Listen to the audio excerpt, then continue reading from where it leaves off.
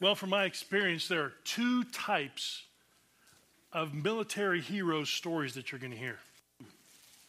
Now, there's going to be one type that you don't hear. If you talk to a real hero, one type of story you're probably never going to hear is one where they talk about themselves and they paint themselves in a good light. They don't do that. Heroes don't do that. One of the types of stories they do tell, though, is they'll tell a story that paints themselves in a poor light. I've seen it. I've talked to heroes from World War II, and what they recalled and what they remembered and what they shared was something that they had done wrong or not well. That's what they remembered. That's what stuck in them. And that's what they were sharing. And no matter what, when they share a story, it's for your benefit. They're not going to share that story for their own benefit. The second type of story they will tell, though, is the story of someone else who did a heroic act. They're going to tell about someone else who did something that was amazing, and so much so that the war hero even was astounded by it. See, those are the two types of stories you're going to hear. And they always tell those stories for your benefit, for your good. And we're going to see that the Apostle Paul in today's text, he's going to tell a story, but it's not going to be about himself. He's going to hold up someone else.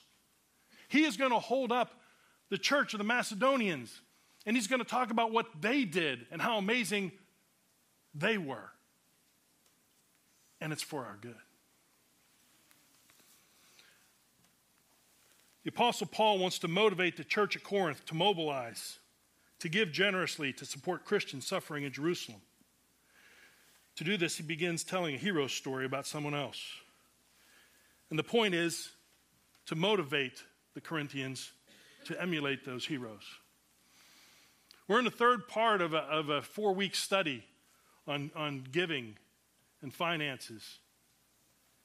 And we looked at Ecclesiastes the first week, and we were in the Gospel of Luke the second week.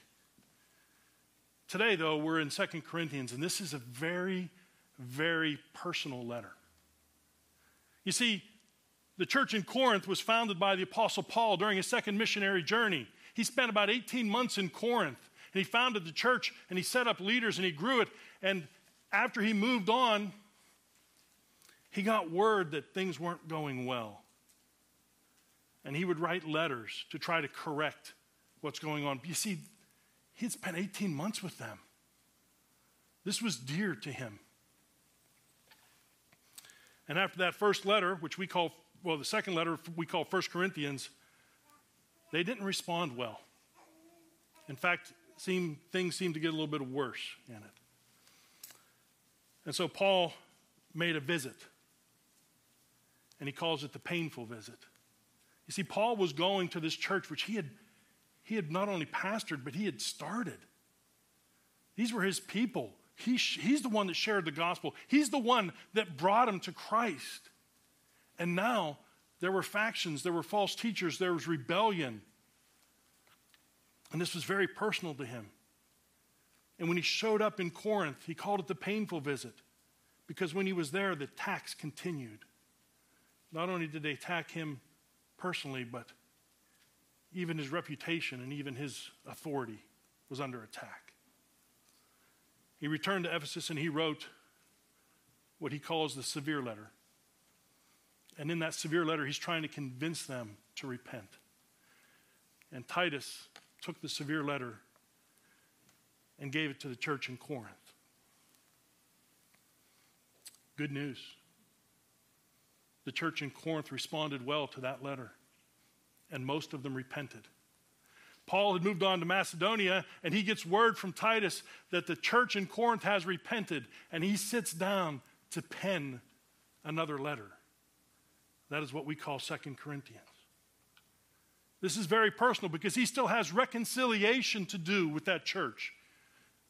He still has to mend a few things. He still has to make a few things right, and he still has to deal with that faction who's there. But in the midst of that, in the midst of a reconciliation and in the midst of defending against these false teachers that were in the church, he talks about generosity and giving in a very, very personal and pastoral way. You see, the city of Corinth was situated in a pristine location. It was in the midst of trade routes, both sea and land. It was a wealthy city.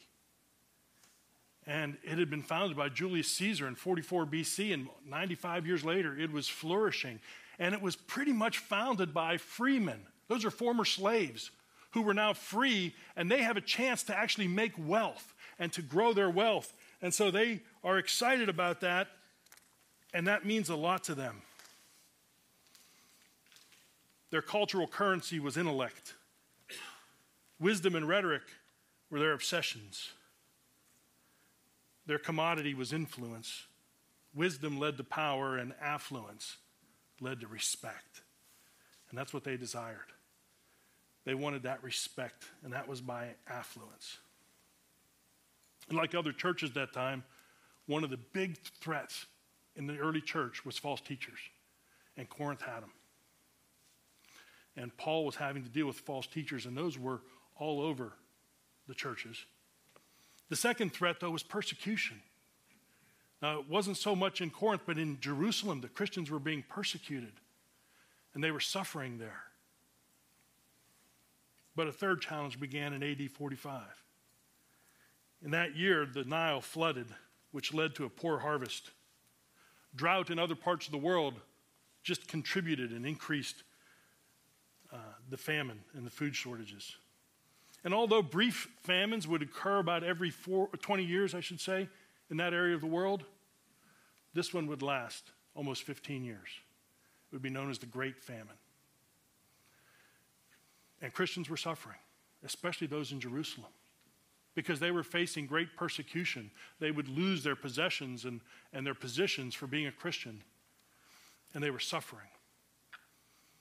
And even the apostles, when Paul visited in AD 48, would say, remember the poor, because they're suffering so much. And so Paul goes about and he wants to raise money for that church in Jerusalem. He wants to raise money for the fellow Christians, and he's been founding churches in Gentile areas, and he's got Gentile and Jewish believers, and he wants them to contribute to the believers in Jerusalem. And so he goes about trying to raise a collection for them. And he went to the church in Corinth, and they were eager to do that. But they hadn't been doing it. And in the book of 1 Corinthians, they even ask, what should we do about this collection? And in chapter 16, he lays out a few things. He says, okay, here's what you do. Here's how you collect funds for Jerusalem. He said, on the first day of the week, set something aside and store it up. In other words, regular contributions. Do it according to the Lord's provision, as he may prosper. In other words, give as everybody is able to give.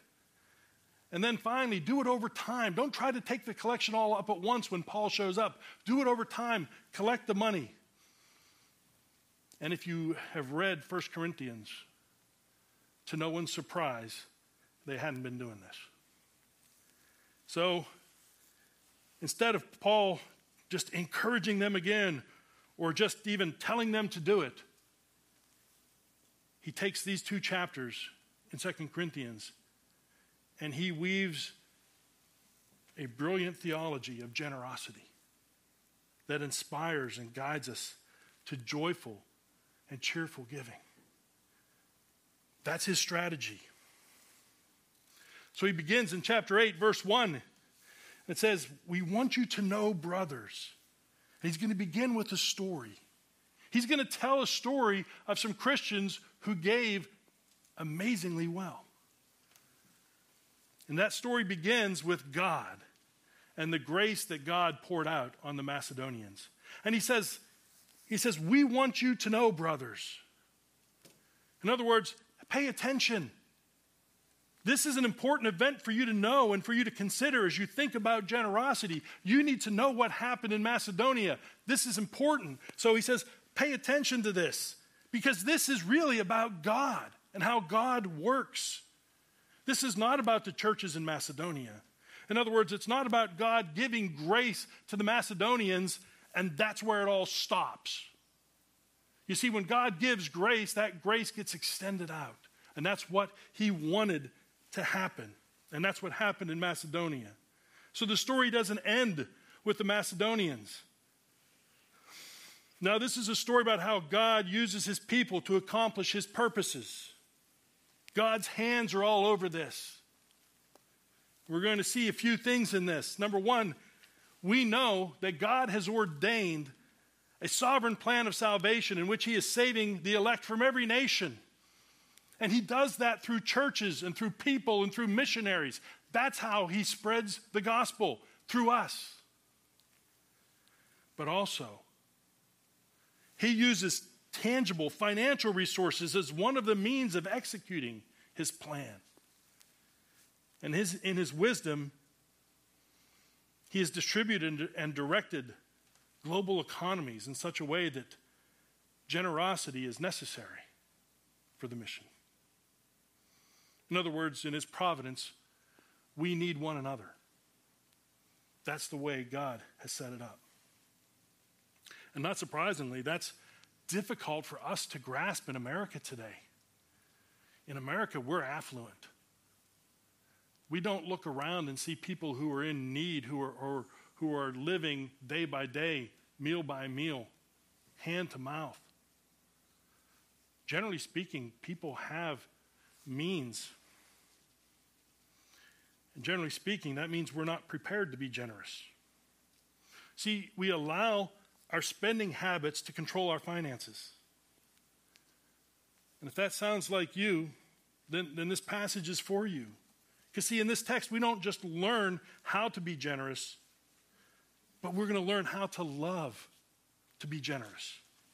And beloved, it begins with God. So what happened in Macedonia? Paul describes it as a severe test of affliction.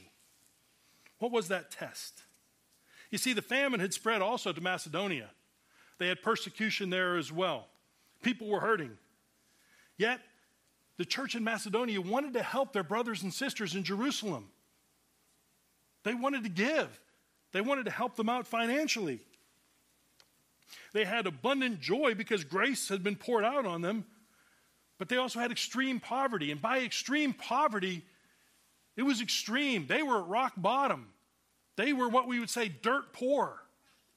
They weren't living paycheck to paycheck.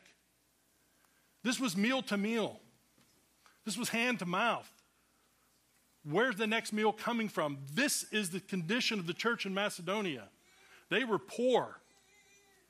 And what was going to happen was this grace of God that had been poured out upon them, which was going to arise in them, this abundant joy, was going to collide head on with extreme poverty.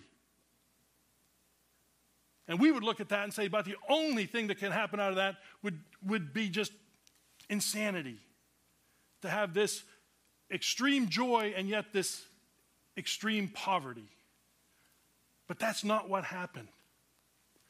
What does the text say?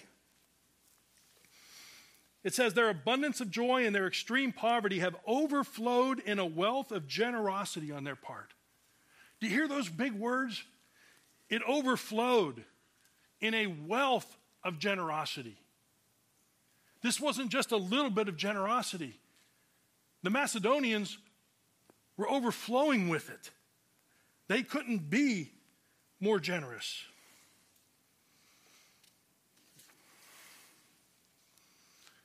So how can someone so poor be so generous? Only by the grace of God. So do you see the progression? The grace of God creates an abundance of joy, which manifests itself in overflowing generosity. Generosity is generated by joy in the Lord. The more joyful in God we become, the more generous with his gifts we will be. Our finances then are a visible extension of our joy in God. But it gets better. They didn't just give according to their means, but beyond their means. So now you have poor people who are giving generously, overflowing with a wealth of generosity. And Paul, he can't even believe it. And so he says, I can testify to this. I could testify what happened because you're not going to believe it if I tell you. I saw it with my own eyes. The Macedonian Christians gave more than Paul would have imagined. Today we say they gave above and beyond. And let's go another step forward. They gave to their own hurt. They gave until it hurt. This wasn't just sacrificial giving. I'm going to give up a luxury so that I can give money to you so that you can have a necessity. They gave to where they gave up necessities for the people in Jerusalem. They gave more than people would say was wise to give. One writer even said they robbed themselves to give to the poor saints in Jerusalem. Poor, giving to the poor. Think about that. Think about how that displays the supreme worth of Jesus Christ, that the poor would give to the poor. Yet again, Paul says, but wait, there's more. Look at verse 4. Begging us earnestly for the favor of taking part in the relief of the saints. They begged Paul and his companions to take more money. They considered it not a duty to give, but it would be a blessing to them if they would be permitted to give more. So here's a question for you. What kind of theology do you have to have that would drive those type of convictions that would lead to that type of radical generosity? What is your theology? Well, we know Jesus himself said in Matthew, do not store up for yourselves treasures on earth where moth and rust destroy, where thieves break in and steal, but store up for yourselves treasures in heaven where neither moth nor rust destroys, and where thieves do not break in or steal. For where your treasure is, there your heart will be also. And they believed that. In the Gospel of Luke, for not even when one has an abundance does his life consist of his possessions. So even if you have a lot of things, that's not your life. It's not what it means. In the book of Acts, it says more blessed to give than to receive, and they believed it. And in 1 Timothy, instruct them to do good, be rich in good works, to be generous and ready to share, storing up for themselves the treasure of a good foundation for the future, so that they may take hold of that which is life indeed. And we call that faith. When we trust in the promises of God, that is faith. The Macedonians had faith. And how could they have such faith? Verse 5 tells us that. Listen to what it says. And this, not as we expected, but they gave themselves first to the Lord, and then by the will of God to us. First to the Lord, and then to Paul and his mission. You see, they were committed to the person of Jesus Christ. And if we are committed to the person of Jesus Christ as Lord and Savior, then we are committed to his mission. That's what that means. But first we must be committed to him. It wasn't too long ago, maybe a couple months ago, I watched a video online. And in the video, there were students asking questions of a Christian teacher. And these weren't Christian students. There were some, but these were students on campus, and they were asking questions. And one of the questions was this. A student asked, what if I'm a Christian, but I don't agree with everything Jesus and the Bible says?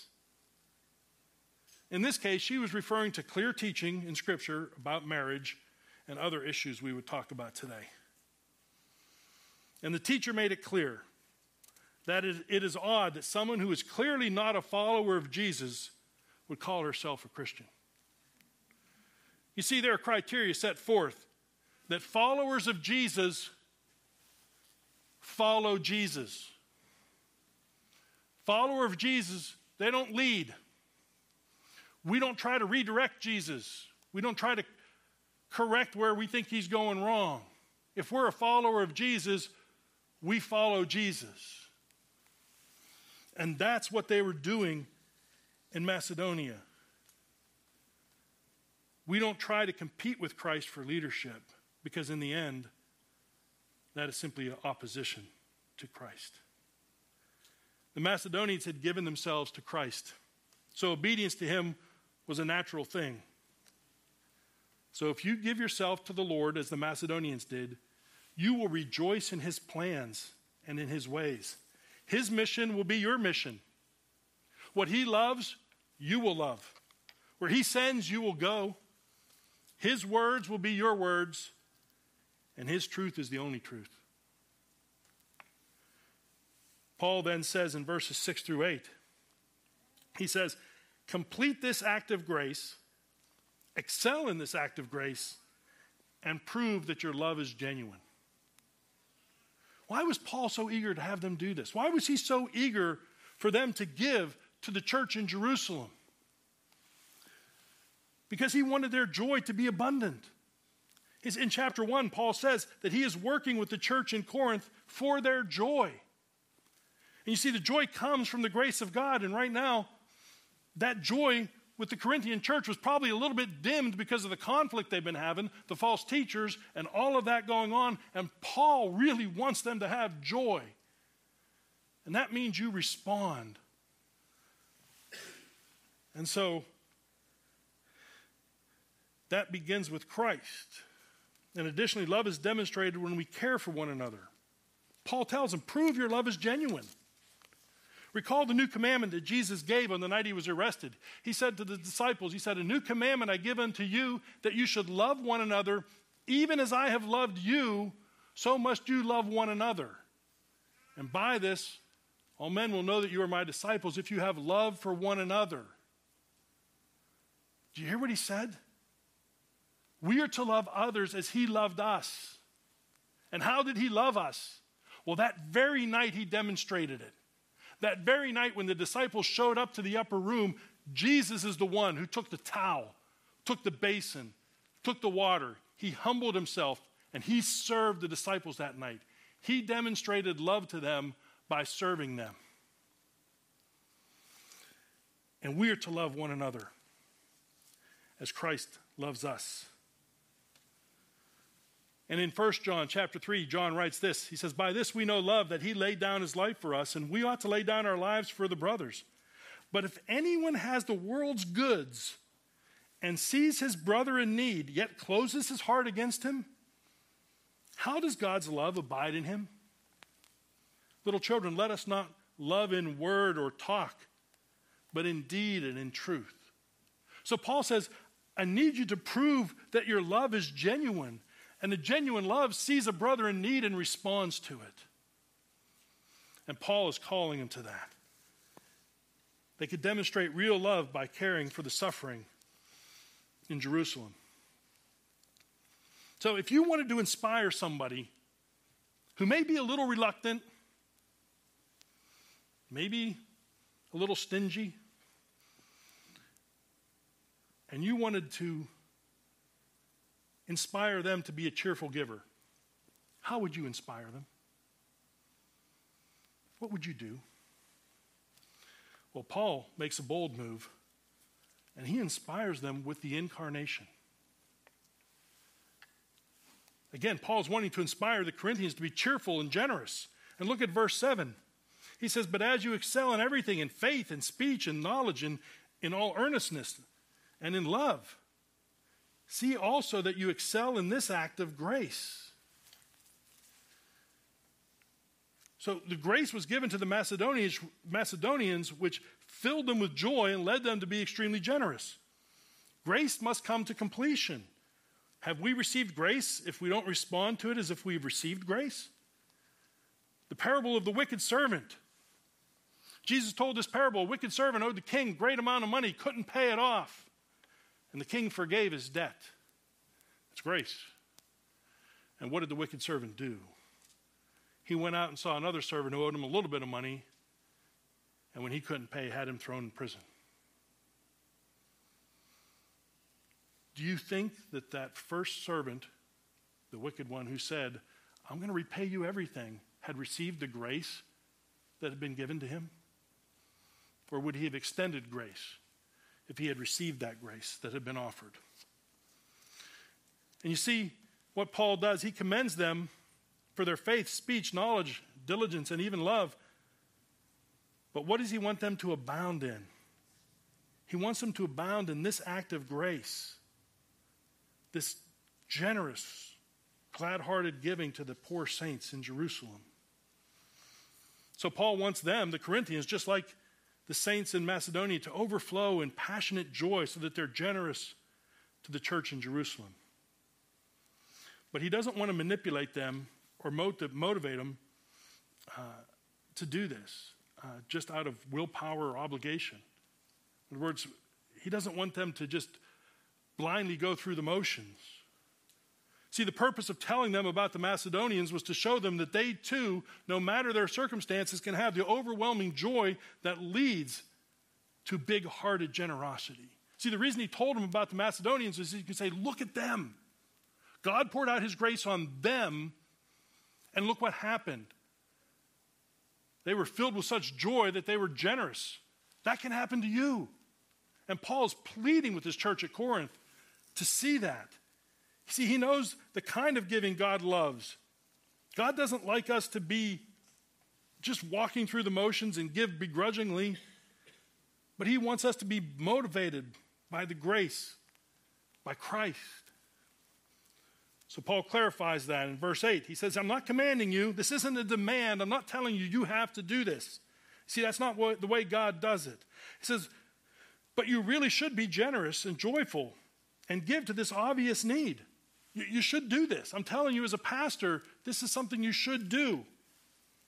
And by the way, this is that delicate balance that pastors must walk when it comes to discussions of giving. That delicate walk of, I'm not going to tell you what to do, but I really must encourage you to look at Scripture, to look to Christ, to see how generous he was, to see the grace that you've received. Now, how are you going to respond? Pastors don't want to manipulate. They want to inspire. So Paul takes it a further step to inspire us through the incarnation. And what is the incarnation? The incarnation is when the second person of the Trinity, God the Son, came to earth as a literal, historical human being. Without ceasing to be fully God, he became fully human. And all of this was grace to us. And prior to the incarnation, Jesus was rich. He enjoyed all the privileges of the Godhead. He was in full communion with the Trinity. He was worshiped and adored. He was praised day and night. He's the creator God. He holds all things together. The heavenly host praise his name. And yet after the incarnation, he was also fully man, fully human. We celebrate this every Christmas, by the way, when Jesus became man on our behalf. Now, he never ceased to be God, but he chose to temporarily lay aside his privileges so that he could have a complete, undiluted experience of being fully human. He willingly experienced all of the agonies and weaknesses of being a human without pulling out his God card to fix it. He was hungry. He was tired. He wept. And he even faced suffering and death, the cruel beatings and the death on a Roman cross. He knew what it meant to be fully human. Hear what it says in Philippians 2. He says, have this mind among yourselves, which is yours in Christ Jesus, who though he was in the form of God, did not count equality with God a thing to be grasped, but emptied himself by taking the form of a servant, being born in the likeness of men, and being found in human form, he humbled himself by becoming obedient to the point of death, even death on a cross. Therefore God has highly exalted him and bestowed upon him the name that is above every name, so that at the name of Jesus every knee should bow in heaven and on earth and under the earth, and every tongue confess that Jesus Christ is Lord, to the glory of God the Father. Why did he do all of this? He did it for us. In his mercy, he looked down upon humanity and saw that we were in a state of sin and death, and we could do nothing to save ourselves. We were stuck. Humanity could do nothing. So in his mercy, he did for us what we could not do for ourselves. He reached down into that realm of sin and death and pulled us up to the realm of life. That's what he did for us. Oh, what grace that is, what love, what generosity. And he laid aside, I said, his riches and took on poverty. That is all the humanity, setting aside his attributes. And he was made poor so that we now may be made rich. He took the form of a servant that we might become adopted sons and daughters. He was tempted that we might overcome. And he was despised so that we could be glorified. And he died so that we could live. So what is Paul doing here with this theology of Christ? How does this connect with the situation at hand? How is he trying to motivate the Corinthians to be joyfully generous without forcing or manipulating them? He's displaying for them the most beautiful and compelling act of generosity in history as the ultimate power that produces generosity. He takes the greatest act of generosity and he holds it up. Look at Jesus Christ, what he did for you. And by seeing that, we could be moved to generosity. He does this because all authentic love, all authentic joy and affection, and all authentic generosity is truly produced only when we come to grips with the beauty and grace of Christ. If you want true love, that's Christ. If you want true joy, it's Christ. If you want to live a truly unburdened, generous life, Christ. There is no higher appeal for us to make. The self-emptying of Christ for Christians should lead them to empty their own pocketbooks for others in proportion to what they have. And that's important to remember, in proportion to what you have. There's a kind of a humorous story about Benjamin Franklin back in the 18th century. He had heard about this great orator and preacher named George Whitefield. And George Whitefield was an outdoor preacher, and he had a commanding voice, and they said that he could actually preach to thousands of people at one time. And Ben Franklin was a little bit skeptical of that claim. So he actually went to hear George Whitefield preach one day, and as he was preaching, he walked about kind of the perimeter where he could clearly hear and make out everything that George Whitefield was saying. And when the crowds had dispersed, he kind of measured that area and figured out how many people per, square foot in that area, and he realized he could actually preach to about 20,000 at one time with that booming voice that he had. But Ben Franklin also had another problem, and that's every time he went to hear George Whitefield preach, he would give him all his money. Everything he had on him, he would give and put in the plate because he was so moved by Whitefield's preaching. So much so that Ben Franklin said when he would go to hear Whitefield preach, he would leave his pocketbook at home because he would just end up giving it all to Whitefield when he preached. Whitefield apparently was such a great speaker that they say, this is what his contemporary said, he could say the word Mesopotamia and bring a crowd to tears.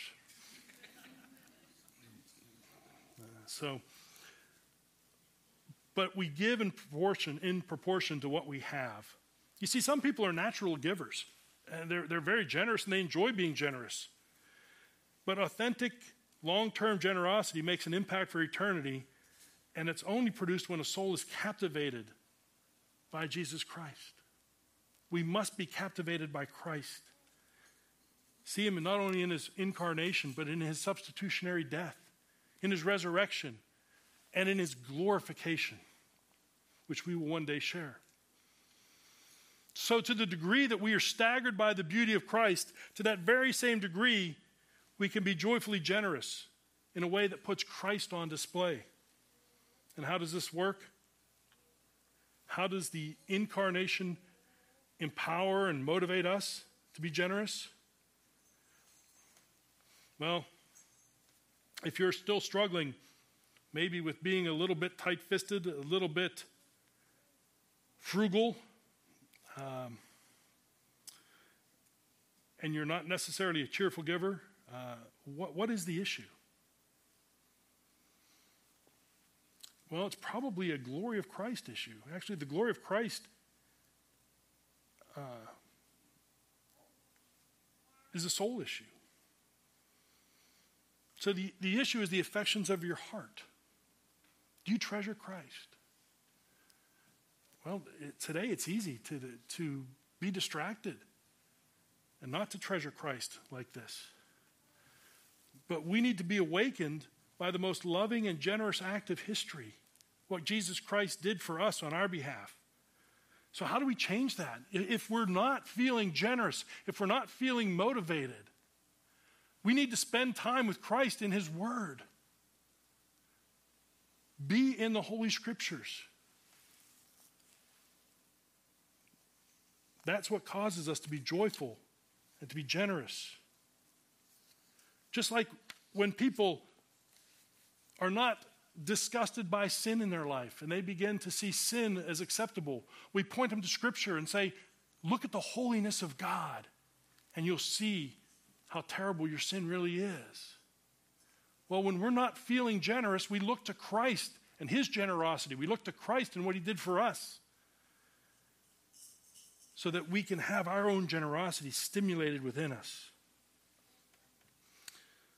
But then Paul in verses 10 through 15 says something profound and answers some questions about how giving and generosity are supposed to work. And you can imagine the questions that are coming to mind. Are we supposed to be just like the Macedonian church and give to the point where it doesn't make sense, where we're really giving to our own hurt like that? Is that what we're supposed to do? Are we supposed to give so much that the Christians in Jerusalem are living high on the hog and we're over here suffering? Is that what we're supposed to do? And so he's going to answer these questions for them. But he wants to say, is God really interested, in what we actually give or our willingness to give? What's He really interested in? Well, God wants us to be willing givers. But He also wants us to really give. Do you see that? So in verse 10, and in this matter I give my judgment. This benefits you who a year ago started not only to do this work, but also to desire to do it. So the Corinthian church was on board early. Yes, we're going to give and help the church in Jerusalem. We're going to help our brothers and sisters who are suffering. They came on board. They were willing. But there was a problem. They didn't do it. So Paul says, verse 11, so now finish doing it as well, so that your readiness in desiring it may be matched by your completing it out of what you have. So yeah, it's great that you want to give, but you need to give. Now give according to what you have, though. Did you hear that? Give according to what you have. So he says, for if the readiness is there, it is acceptable according to what a person has, not according to what he does not have. Well, that they need, $1 million. I don't have $1 million. Well, give what you have.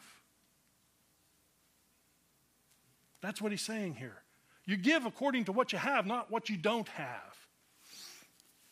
He says, for I do not mean that others should be eased and you burdened, but that is a matter of fairness.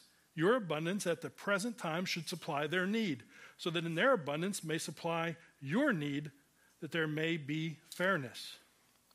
So what he's saying here is, look, we're looking for kind of helping each other out here. So the church in Jerusalem is hurting, and we're kind of doing better. So now is the time for us to give to them, because there may come a time when we need help, and God is prospering them, and they will give to help us. So this is what he's saying. He said, so don't think that we're only giving to them, and that seems, unfair because, they seem to be the recipients in this. In God's economy, who owns it all? God owns it all. So if God moves some of it around, God moves some of it around, and we aren't to be offended by that. So the church knew about this, but yet failed to do anything about it. And Paul knows that when you start putting something off, that only results in less motivation to do it. If you're not going to do it right away, you're probably going to be less inclined to do it over time. So he's telling him to be about this, to get it done. Now is the time to produce. And so what he's saying here, and Paul is very pastorally wise here. And what he's saying in essence, he says, here's my recommendation if I were you. And this is for your advantage. Not only have the desire to give, not only feel that generosity in your heart, but give and fulfill that desire. Do it.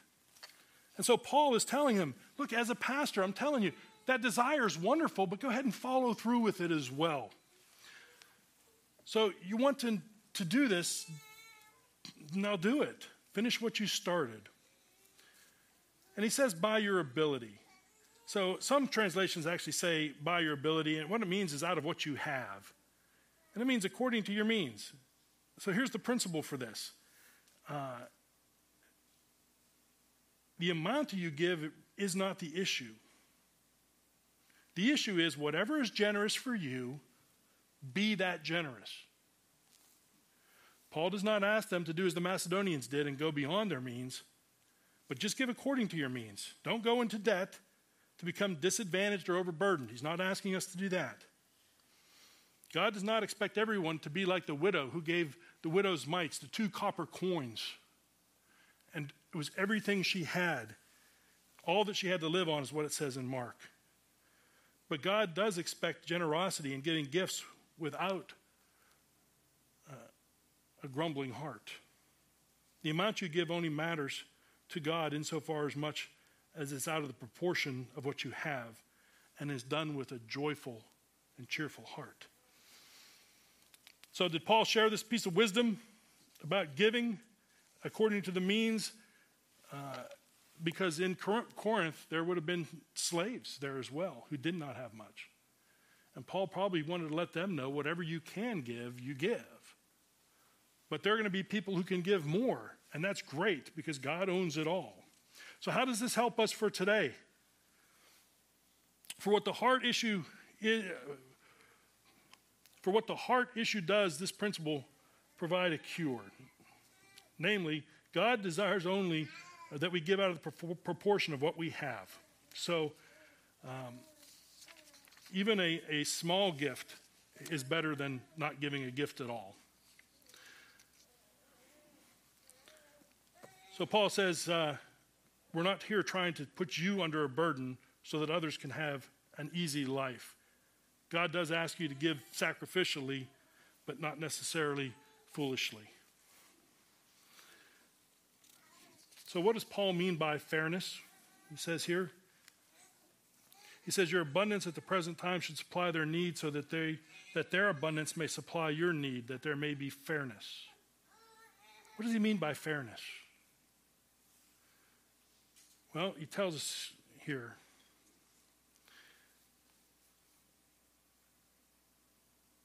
He's assuring them that God has provided for their abundance at this time. So God has provided, and you have what you need right now. And there are people who don't have. So we help them out. But fairness means whenever you have a need, others will provide for you too. That's what's fair. And that's what God and Paul are calling them to do right now. So he quotes the Old Testament, whoever gathered much had nothing left over, and whoever gathered little had no lack. What he means by this is he's looking back to the time in the desert when God provided manna. And the people would gather every day, and everybody had enough. to eat while they were in the wandering in the wilderness. Now we're going to move over to chapter 9, beginning in verse 6.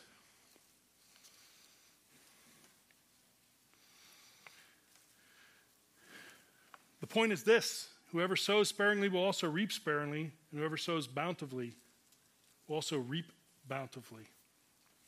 So when it comes to giving, we know what God likes and what he doesn't like. He doesn't like a grumbler. He doesn't like somebody who's stingy. He likes somebody who's cheerful and who's generous. So what is God's plan? Well, he uses the principle of sowing and reaping. If you sow sparingly, you reap sparingly. And if you sow generously, you reap generously. What are the principles of sowing and reaping? Well, there are three. Number one, you reap what you sow. That means if you plant corn, you get corn. You don't get beans. You reap what you sow. It also means you don't reap right away. You don't plant a kernel of corn in the soil and that afternoon eat corn on the cob. There's time in there. And then finally, you always reap more than what you planted. How disappointing would that be to plant a kernel of corn only to have one ear of corn pop up with one kernel of corn on it? It wouldn't seem worth it. So you always get more. And this is what he is saying here. If you sow generously, God will reward you generously. That doesn't mean you receive it right away. But in sowing and reaping, you get what you sow. So he's saying, hey, don't sow sparingly. Sow bountifully so you can reap bountifully. And in verse 7, he says, I like how it starts, each one must give as he has decided in his heart, not reluctantly or under compulsion, for God loves a cheerful giver. So we know what he doesn't like, we know what he does like, but he says here, this is a heart decision. So years ago, I was a youth leader, and I was taking a small youth group on a trip to a conference, and the conference was Friday night, all day Saturday, and we were sleeping in the basement of this church. And one of the young men going along, I think he was in 7th grade at the time. His name was Peter. He's now a senior pastor in Des Moines, Iowa, which is kind of fun. He was texting me this morning. It's kind of fun. But on Friday night, the speaker talked about spending time with God every day. So Peter asked me, he said, Rich, are you going to get up tomorrow morning and spend time in the Bible tomorrow morning? I said, yes, I am. I said, everybody has to get up at 6 o'clock, so I'm going to have to get up at 5. If I'm going to be able to do this, I have to get up earlier than everybody else. And you know what he said to me? He said, I need you to wake me up. I'm going to do this at 5 o'clock with you. So he said, wake me up at 5 o'clock. I said, I will do that for you. Then he said these words to me.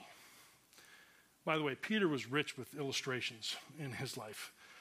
But he said, Rich, he says, oh, by the way, I can sometimes have a hard time getting up in the morning. He says, sometimes my mom has to wake me up like 3 times before I get out of bed. And I said, Peter, take a good look. I'm not your mom. Should have been obvious. I said, you must make that decision now. This is a heart decision. Are you getting up at 5 or are you getting up at 6? You determine that right now, and that decision needs to be made. God bless him. He said, I'm getting up at 5. And at 5 o'clock, I woke him, and he was right up. His mother, I don't think, believed that story, but that's actually the way it happened. But see, we have to make the same type of decision about giving. This is a heart decision. Meaning if we make the decision in our heart that this is what we could do, we follow through with it. We can't just abandon it because all of a sudden, things have kind of changed. Well, yeah, things will change, and there will be courses for that, courses of action that we may change. But in this case, we make the decision on what we're going to do. We need to follow through with it. It's a heart decision. And God works with us through that. So God doesn't like reluctant givers or people who give under compulsion. He likes people who plan for it. They decide in their heart what they're going to do. And they plan to be generous, and they're cheerful about it. And so finally here, well, not finally, but in verse 8 it says, and God is able to make all grace abound to you so that you have all sufficiency in all things, all times. that you may abound in every good work. And then in verse 9, he's quoting from the Old Testament. He who has distributed freely has given to the poor. His righteousness endures forever. So he's talking about a person who has given freely to others, who has been generous. This is out of Psalms. And so his righteousness endures forever. So God will take care of you, that you can abound in good works. God will do that for you. And so the principle here is, when this is true in our lives, that we decided to be generous and we see this, it will resonate in every part of our lives. And good works will abound. Verse 10, he who supplies seed to the sower and bread for food will supply and multiply your seed for sowing and increase the harvest of your righteousness. Seed for sowing. You see, we're not enriched so that we can be rich. We're enriched so that we can be generous. When God gives us seed for sowing, that is meant for us to sow that seed, to give it away, that others may use it and abound. And God will give us more. Or there may be a time when we need, and God will provide through that. But God gives us seed not so that we can, as we discussed last week, tear down old barns, build new barns, so that we can say, time to retire, eat, drink, and be happy. I got all I need. That's not what God gives us the extra seed for. It's so that we can sow it, so that we can be generous to others. And when that's done right, God gets all the glory. In these last verses, we kind of see what happens when believers do this. For the ministry of the service is not only supplying the needs of the saints, but it also overflowing in many thanksgiving to God. So when we do this, we not only meet the needs of people, but there's an overflowing thanksgiving to God. So what happens? God is praised for this. By their approval of this service, they will glorify God because of your submission flowing from your confession of the gospel of Christ and the generosity of your contribution for them and for all others. So when we do this, they look at this and they say, wow, look at the three things that we see in here. They're going to glorify God that comes from the confession of the gospel because of our generosity. So we can start with the generosity, then the gospel is heard from that, and glory to God comes from it.